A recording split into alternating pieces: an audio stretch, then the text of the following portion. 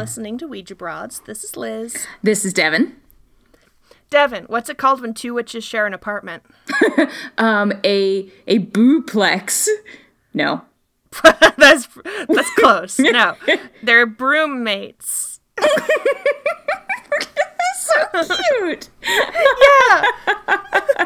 Oh, I mean, the actual answer is R20s, but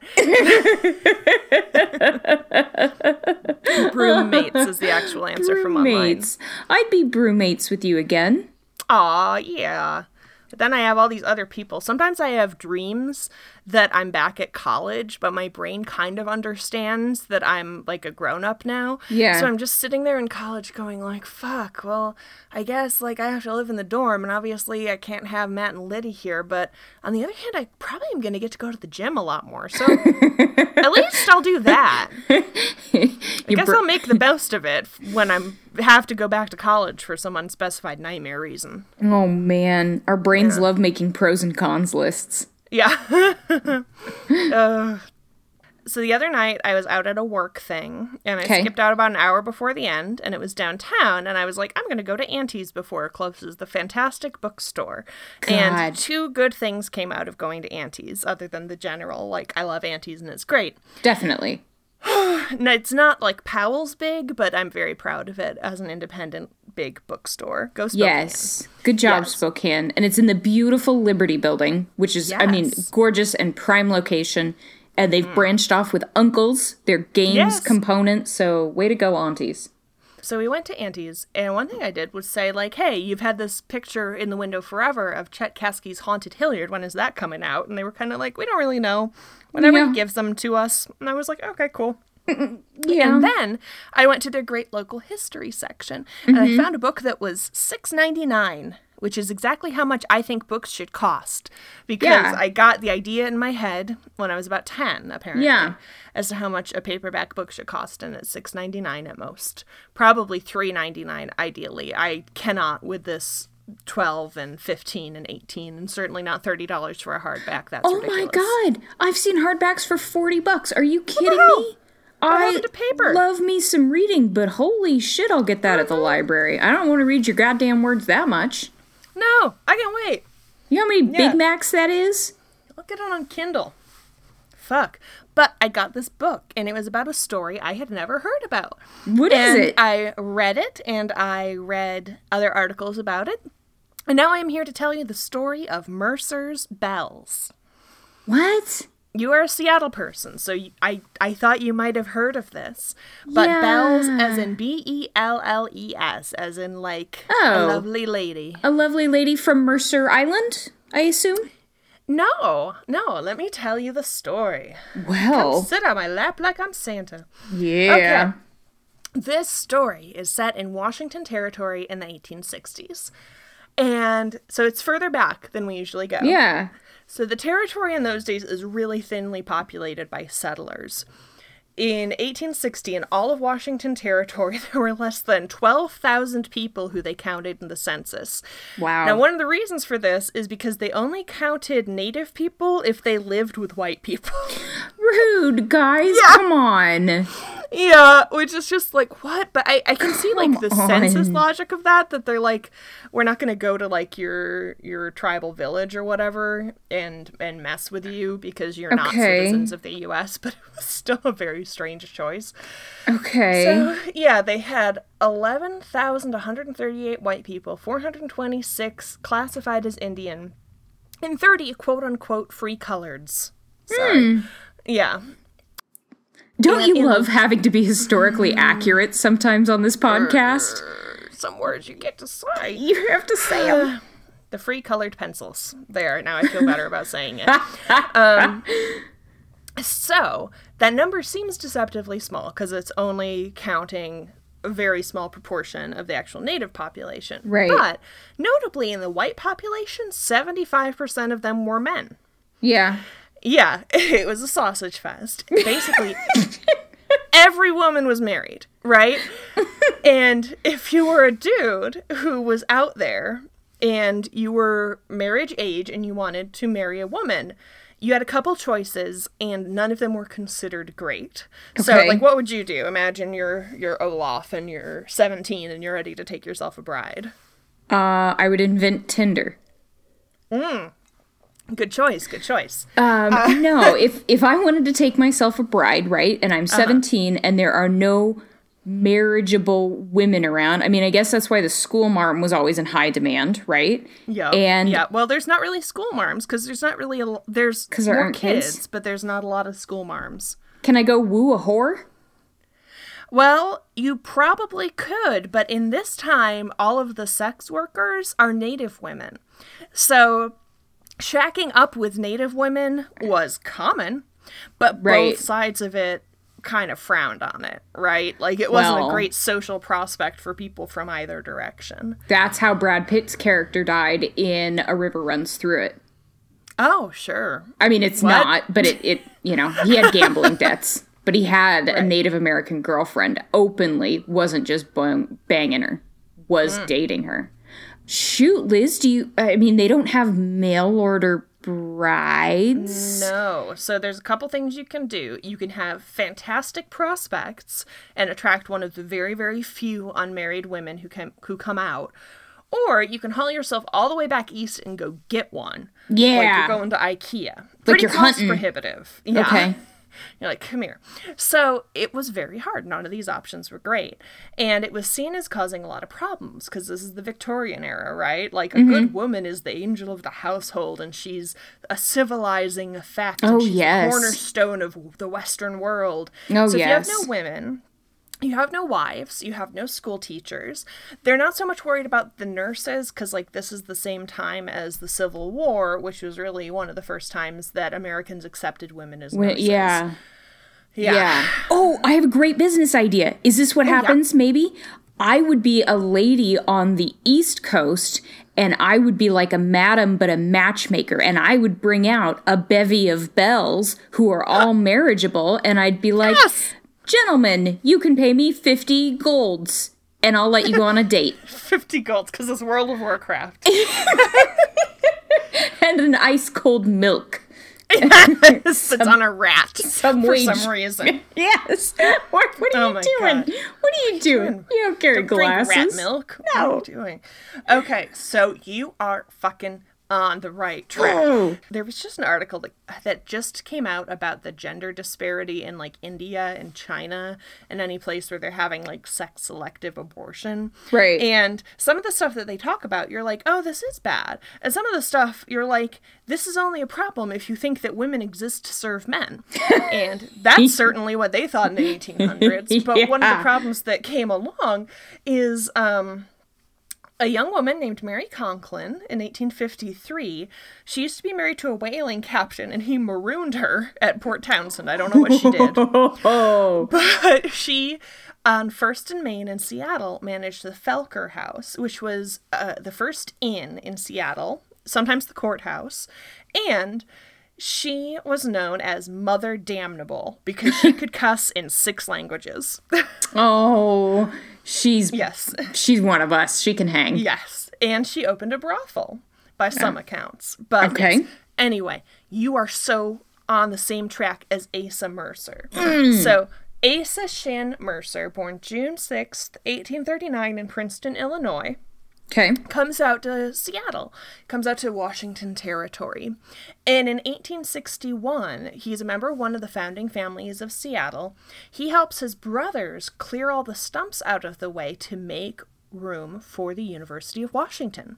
Okay. They're like, yeah, let's have a university. It's like, nobody's fucking here yet. Like, there's less than 12,000 people in the entire thing. And so they make a building, and the stone pillars from the building that became are still around. And...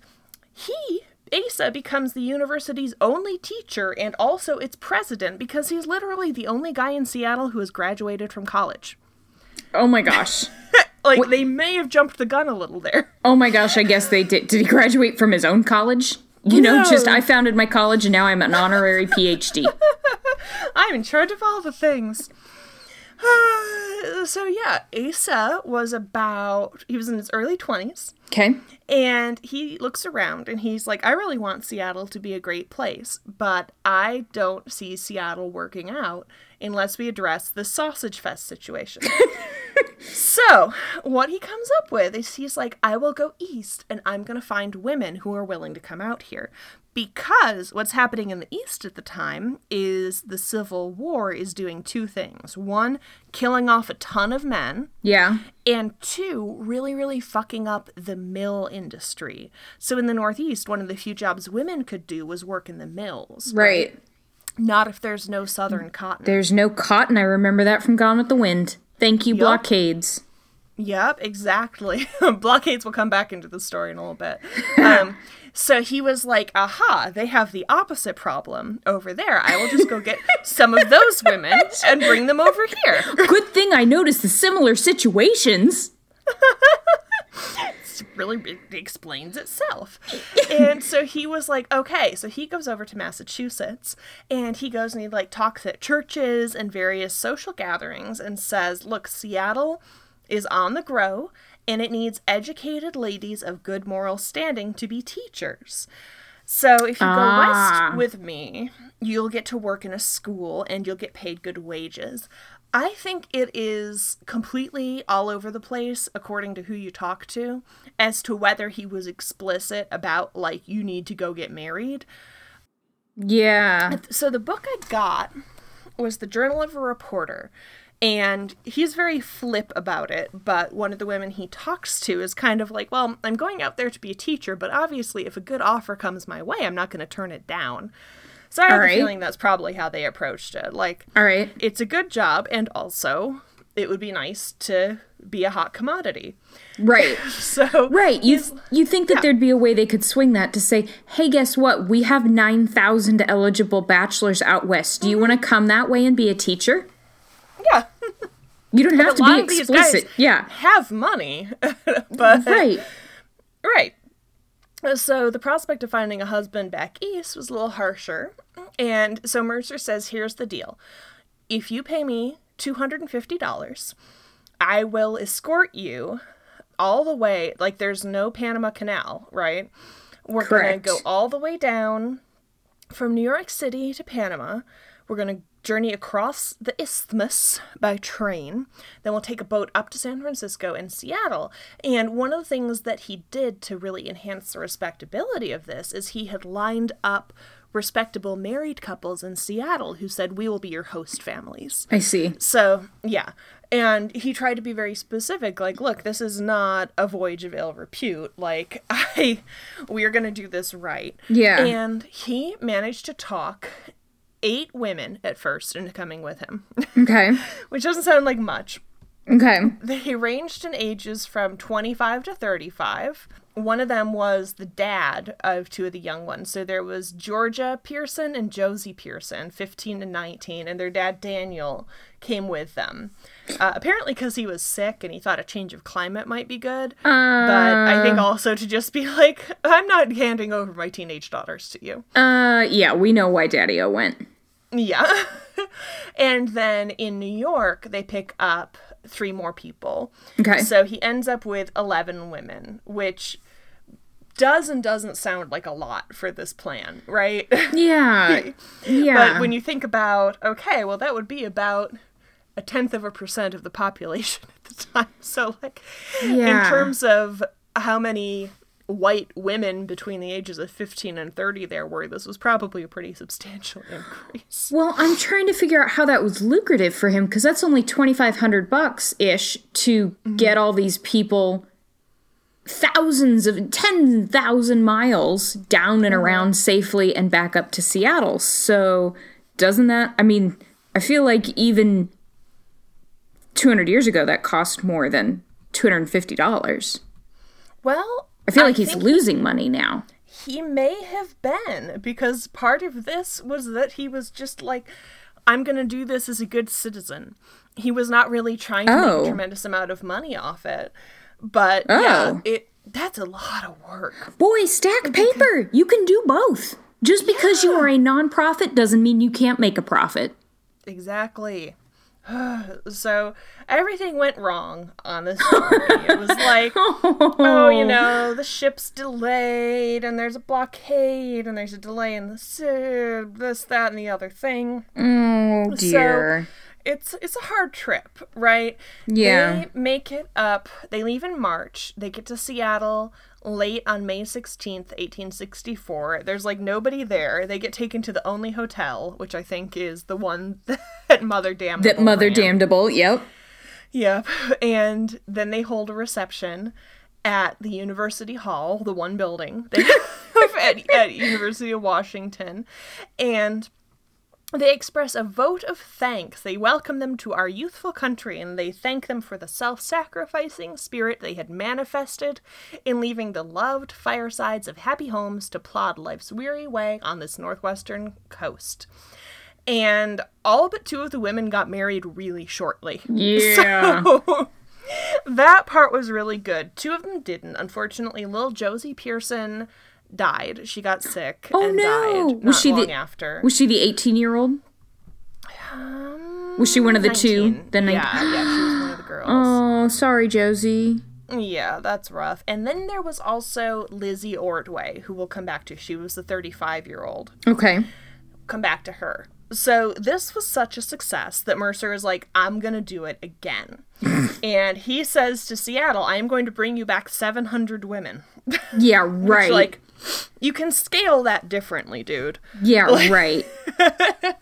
Well, I had like 11 this time, so next time, 700.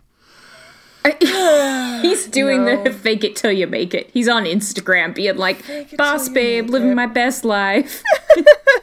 Yes, like carefully cropped. Yep. Oh my god. Yep. There were a lot of problems with this. One is that this second one got a lot more media coverage. And in a time when they really needed happy stories, everybody loved making fun of this. Like, they made fun of him, they made fun of the women, they made fun of the husbands. So basically, one of the things they're saying is, like, you are gonna go and get handed to the crustiest, grossest old prospector. They implied that the women were not of good moral character, that they were actually, you know, promiscuous and old and... None of this. They were terrible. None of this seems to have actually been the case, but it didn't help him recruit. So this time he was basically saying he thinks this through, and I think he must have come to the same conclusion as you, which is $250 a head is not enough for this. No. So what he does this time is he says, you sponsor him. And he says, if you give me $300, I'll bring you a suitable wife. Yep, there you go. Yeah, more like it. You go. Like supply, demand. Yep. Think it through like that. Yep. And he was also trying to get underwriters for this. And it did not work out well, especially, again, with all the drama and the mockery. Really? Which is so sad. And then people got very mad about the whole, you know, concept, I guess. They at this point, the West was sort of this byword for sex work, and they're like, haha, you know, this is clearly going to just be a bunch of gross people hooking up with each other. Yeah. And also, Asa's not married.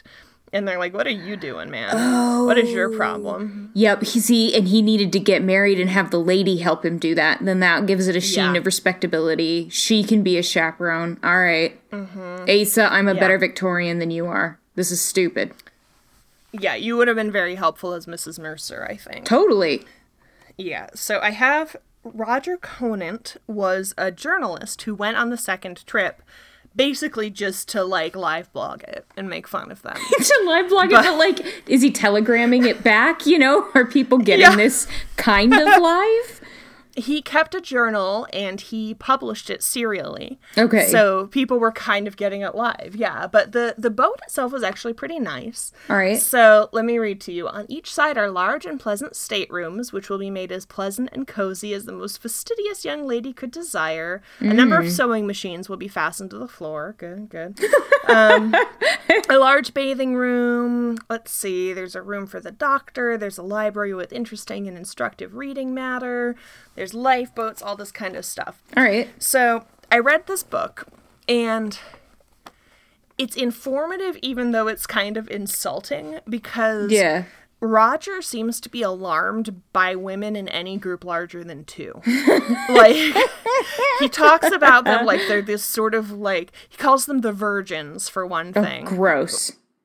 And he describes them in these sort of, like, hysterical, I don't know, vaudevillain kind of terms. Okay. Vaudevillian, I guess. Where they're just always, like, you know, rushing around in a big fluttery, shrieking group reacting to things. Oh, yes. In a flapping tizzy, skirts swaying, bonnets askew. Right. And I'm like, I have the feeling they probably, you know, like, he makes it a big joke that they all have seasickness and all this kind of stuff. Yeah. But some of it actually made me laugh. Some of it I actually thought was pretty funny. Okay. So let me see. I'm going to read you some good stuff. He's not just a dick. He's actually funny as well. Yes. He didn't really name most of them, but he do the whole thing like Mrs. B blank I blank kind of stuff. Right. Let's see. So Miss B blank I blank is a very nice lady, always smiling and pleasant and ready to help anyone in trouble. She is blessed with a remarkable appetite, and although she sits at the first table, is able to sit through the second and is the last one to leave it. Some of the girls have given her the title of Soup Destroyer. I liked Soup Destroyer quite a bit. That's sweet. Not, hey fat ass. It's Soup Destroyer. Yeah. That's great. It makes her sound very powerful. Doesn't it? One of the big problems is trying to separate, according to him, these young ladies from all the sailors. Because, of course, the sailors are like, wow, this is fantastic. Love it. So, of course, whenever there's a quiet moment, they're, like, pairing off and hanging out and playing games that I have no idea what I don't know how you play Copenhagen. But that's not a game. Sure. Yeah, I know. I don't know. Yeah. You can't just name things after places and call them games. It's not fair. No. Don't know what the fuck this is. But what Conan kind of gets across is that Mercer only has really minimal control over what these women are doing. I think they're kind of like, whatever. Like, what are you going to do about it? Yeah. So he keeps trying to separate them from the sailors. And he's like, no, don't play cards. No, don't walk around on the deck with them.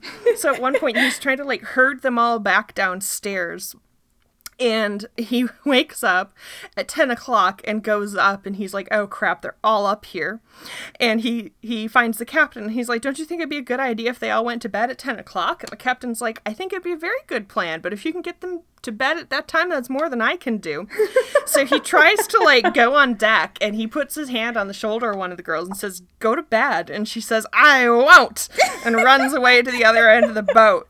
And then all the girls start marching up and down going, go to bed, go to bed, go to bed. And as Conan puts it, and go to bed they didn't till they got ready.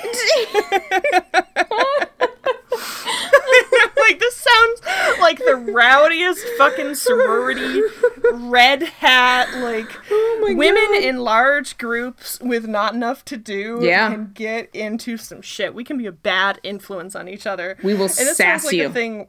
Yeah, they're just like, hooray, I'm not seasick anymore. Oh, God, I don't know what the fuck I've got myself into. Right? But let's have some good times. Why not? Stringent moral codes, gone for the first time in my life. Some kind of chaperone, gone for the first time in my life. I'm in the middle of an ocean where I very likely could die tomorrow because I don't understand circumnavigation or sea charts. Yeah. Fuck yeah, I'm gonna talk to some fucking sailors. You bet your ass. Quit calling me the Virgin, by the way. Because, like, Asa is, like, maybe 28 at this point, so he's younger than some of them. He's certainly not, their dad's age. No, he is ill-equipped for that. He's a little brother at that point. Yeah, he's a little brother. He doesn't have a wife. He doesn't have a dad energy. But one of the things that does happen, and Conan doesn't say who this was, but as he puts it, poor deluded young man, he imagined that simply because he was the agent of the expedition, that all the virgins were desperately in love with him and were only waiting for him to offer himself to fly into his arms. So at one point, There's one young woman. He gives her no indication this is what's going to happen, but he invites her into his stateroom and says, "I love you. I want to marry you," and opens his arms and smiles fondly upon her. And she laughs in his face and runs out. Oh, gosh. Oh, gosh. She's just like, what the crap? What are you doing? No. Oh. Like, I'm not desperate. I'm going out there to do, like, that's such a case of, like, don't eat before you get to the store. Like, oh, man. Yeah. Why am I going to commit myself to you when I could go and have literally 9,000 other men to pick from? Right. And you've done nothing but try to make me go to bed. Yeah, you don't sound fun at all. No. You are not a party good time guy. No. All I know about you is you apparently have the free time to do this kind of shit. No. Exactly. Yeah. So according to Conan, he labeled Mercer as having petticoats on the brain. Yeah, so he wrote her a note. He was like, okay, well, that approach didn't work. So he writes her a note that says, it's got all kinds of pretty little speeches. If she would only consent to embark with him on the shingle of matrimony, they would sail together as happy as two cooing doves down life's dark, surging waves. If she still refused, he would consider it a great favor if she would return the note. So she reads it, walks up to him, and goes, "Here's your note, old pop." Oh, man, that's mean. That's cold-blooded, dude. It's cold-blooded, but I'm also like, God damn, that's great. It is. It's like, you really have to put a little energy into getting to know me, man. You can't just be like, I'll have this one. Yeah. Yeah. Very one-sided. Right? Oh, but they man. can hold their own, because there's one part where there's a woman sitting on the hurricane deck sewing, and apparently an engineer comes and sits down by her side, and they're chatting, and, like, everything is fine. And he puts his arm around her waist, and she buries her needle in his arm. Yeah, and he's good like, girl. Ah! He says, "What made you do that?" She said, "Your arm was not in its right place, sir." Told him. I love it. Told him is right. And this might be anecdotal or apocryphal. I don't recall the origin of this story, but I remember ladies having hat pins and then using them to stab people on trolleys who got fresh with them, and some man, tried to put forward a bill limiting the length of a lady's hat pin. Because that absolutely happened. Okay. Because at a certain point, they just had, like, fucking swords in their heads, and we should go back to that. We should go back to that. Do the Wonder Woman. Keep it down the back of your dress, man. Yes. Oh, my God. So there were other people on the boat with them, including the 2 babies were born on this boat, not any of the virgins. Oh. But I'm like, that's a long trip. Like, but, it was pre-birth control days, so it's not like you could be like, well, let's wait to have a baby. Right. If you were married and you were fucking, like... Right. You were going to have it when you had it. Yep. So there was a family there, and they had a baby. And one of the girls was like, "Oh, I love the baby, my little darling. I wish you were mine." And the dad says, "I only know one way to get him." She, like, throws the baby at him and runs away. Oh, my God. The whole God. thing is just this great, like... stupid, hyper-sexed, ridiculous energy. Yeah. And again, like, one of the things that Roger Conan leaves out of his book, which other people have spoken to, is that he also was hitting on these young ladies. Yeah.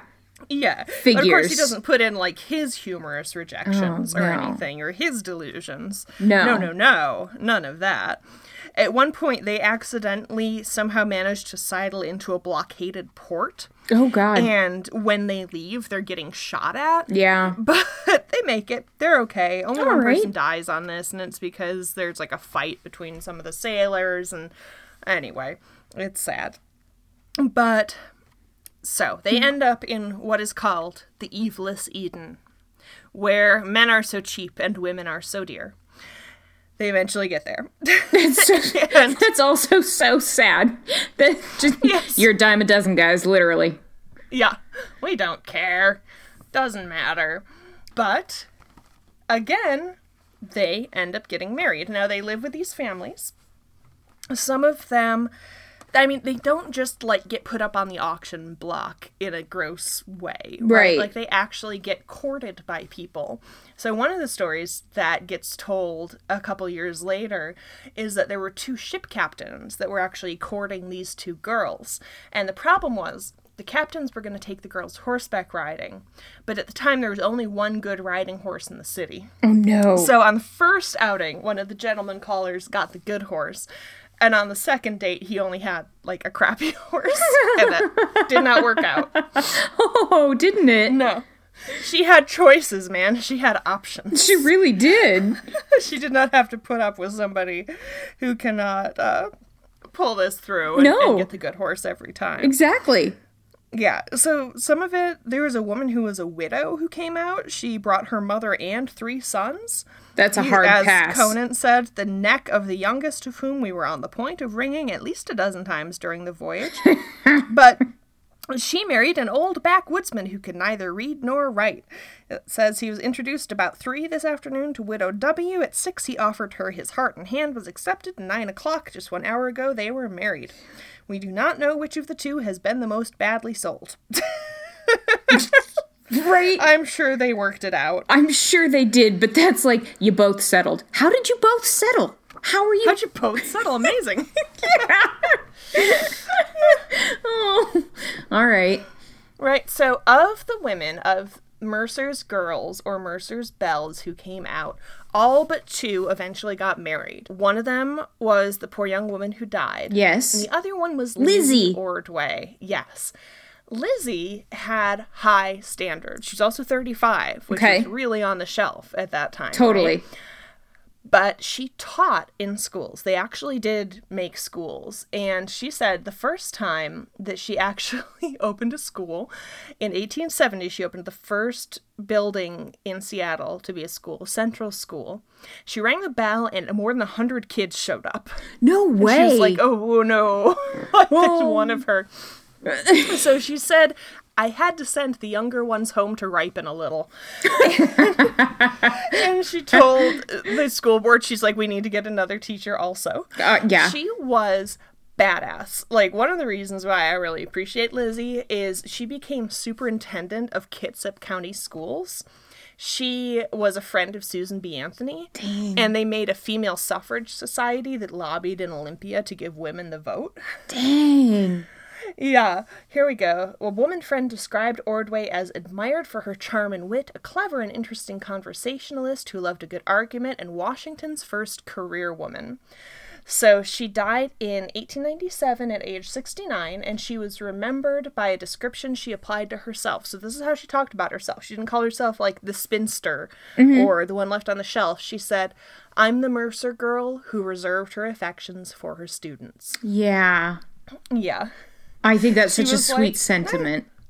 I don't have an offer that's good enough for me to stop being a teacher, because back then, you had to stop being a teacher if you got married, right? Right. Because what if a child saw a pregnant woman? What then? Oh, dear God. Everyone? What will they... I'm sorry, they're 12 to a room while their parents fuck like rabbits just making more babies, but they can't have a teacher be pregnant. No, dear God, no. Unacceptable. Totally unacceptable. Yeah. So a lot of the early schools in that area, including like on Whidbey Island, let's see, the Smith Prairie School, Coopville High School, all of these were taught by Mercer girls. And then they got married. So a lot of the Mercer girls' descendants still get together. They are still represented in Seattle tremendously. That's so fun. I have really mixed feelings about the fact that the Seattle chapter of Daughters of the American Revolution refers to themselves as Mercer girls, because I'm like, A, it's just confusing, because you're not. Yeah. And B, I don't really trust any organization that's based on genealogy like that. Yeah. But I love that they still have this wonderful feeling toward the Mercer girls, that they all did get married and they got to teach, and except, Lizzie, who got to be like, all right, I'm just gonna be a badass and do my thing and be elected superintendent and stuff. That was an elected position. Right. Right. Yeah, they left their mark on Seattle history in such a big way. What did it end up being? I think it was 11 on the first round and 38 on the second round. 38? My goodness. No wonder he couldn't get them all to go to bed. That is... No kid, go to bed. Go to bed. It's so amazing. So amazing. These are all women who actually are quite praiseworthy for having the courage of their convictions to travel. I mean, that's got to be a 10,000-mile trip to go down and around through the Panama area and to come back up and to not only teach like you said you would and then get married like you wanted to, or Lizzie, who was just like, but this is what I want right now. Mm-hmm.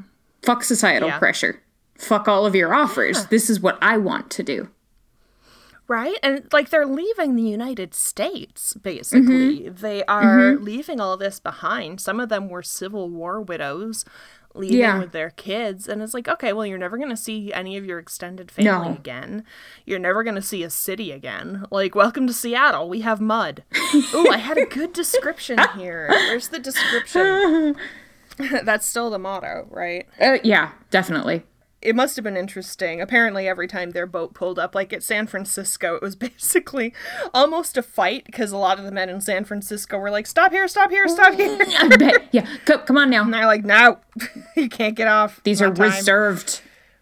Yeah. We have plans. God damn it. Spoken for. He could have gotten associates, though, to do the same thing, but for San Francisco. There you go. Okay, here we go. So here's the description that Roger talks about the first time he sees Seattle. Cut out a clearing from a dense forest on a side hill 1 mile long and 1/4 of a mile wide. Put about 50 houses in this clearing. Divide the settlement into 2 streets filled up with sawdust. Give the place 3 hotels, 5 boarding houses, and 17 grog shops, and you have a fair idea of Seattle. Yeah. Like, at that point, they were happy to be off the boat, but... Oh, definitely. It still must have just been like, what on earth? Because, like, what are you going to do if you can't get a job teaching? Like, that must have been very scary. I'm sure. Then you'd have to get married to the wealthiest guy that would take your jobless ass. Yeah, exactly. Oof, but yeah, what a bold move. It's just very exciting. Mm-hmm. And I like that they are so fighty. I really like that. I don't think we see enough depictions of women being feisty like women's lib. I mean, even suffragettes, I think it's a fairly sanitized version of what they said and did and represented. It's not until you get this bra-burning image that is very hard to see as anything but aggressive or defiant. Mm-hmm. So it's really nice to see or to hear a version of women being, they're not being mean, but they're obviously being defiant. They're not kowtowing to the man just because he's in charge. Yes. He did end up marrying one of them. And I don't know if it was the one who he had proposed to. Presumably not. I hope not. Yeah, but I just love it. They're fighty, and then they go on and they get married, and they're influential, or they don't get married and they're influential. Yeah. So it's not just like, they existed, and then they disappeared. It's like, no, they really were key players in making this little place become a real city. Yeah, to actually establishing it as a community as opposed to a flat spot in the shoreline. Now I have to look up and see if Mercer Island is named for him. Bet it is. I do know that there's, Mercer Hall in Seattle, obviously named after him. Mercer Hill or Mercer Street. Oh, so, okay, he also had a very influential brother who some of this stuff is named after. Yo. Judge Thomas Mercer. Not fair. So Mercer Island, it just says it's named after the Mercer family. That's all we got. Ugh, that's too egalitarian. Pick a side. Yes. I want it to be named after Asa and Mercer's bells. So this actually inspired a show at one point. It was in 1968, and it was called Here Come the Brides.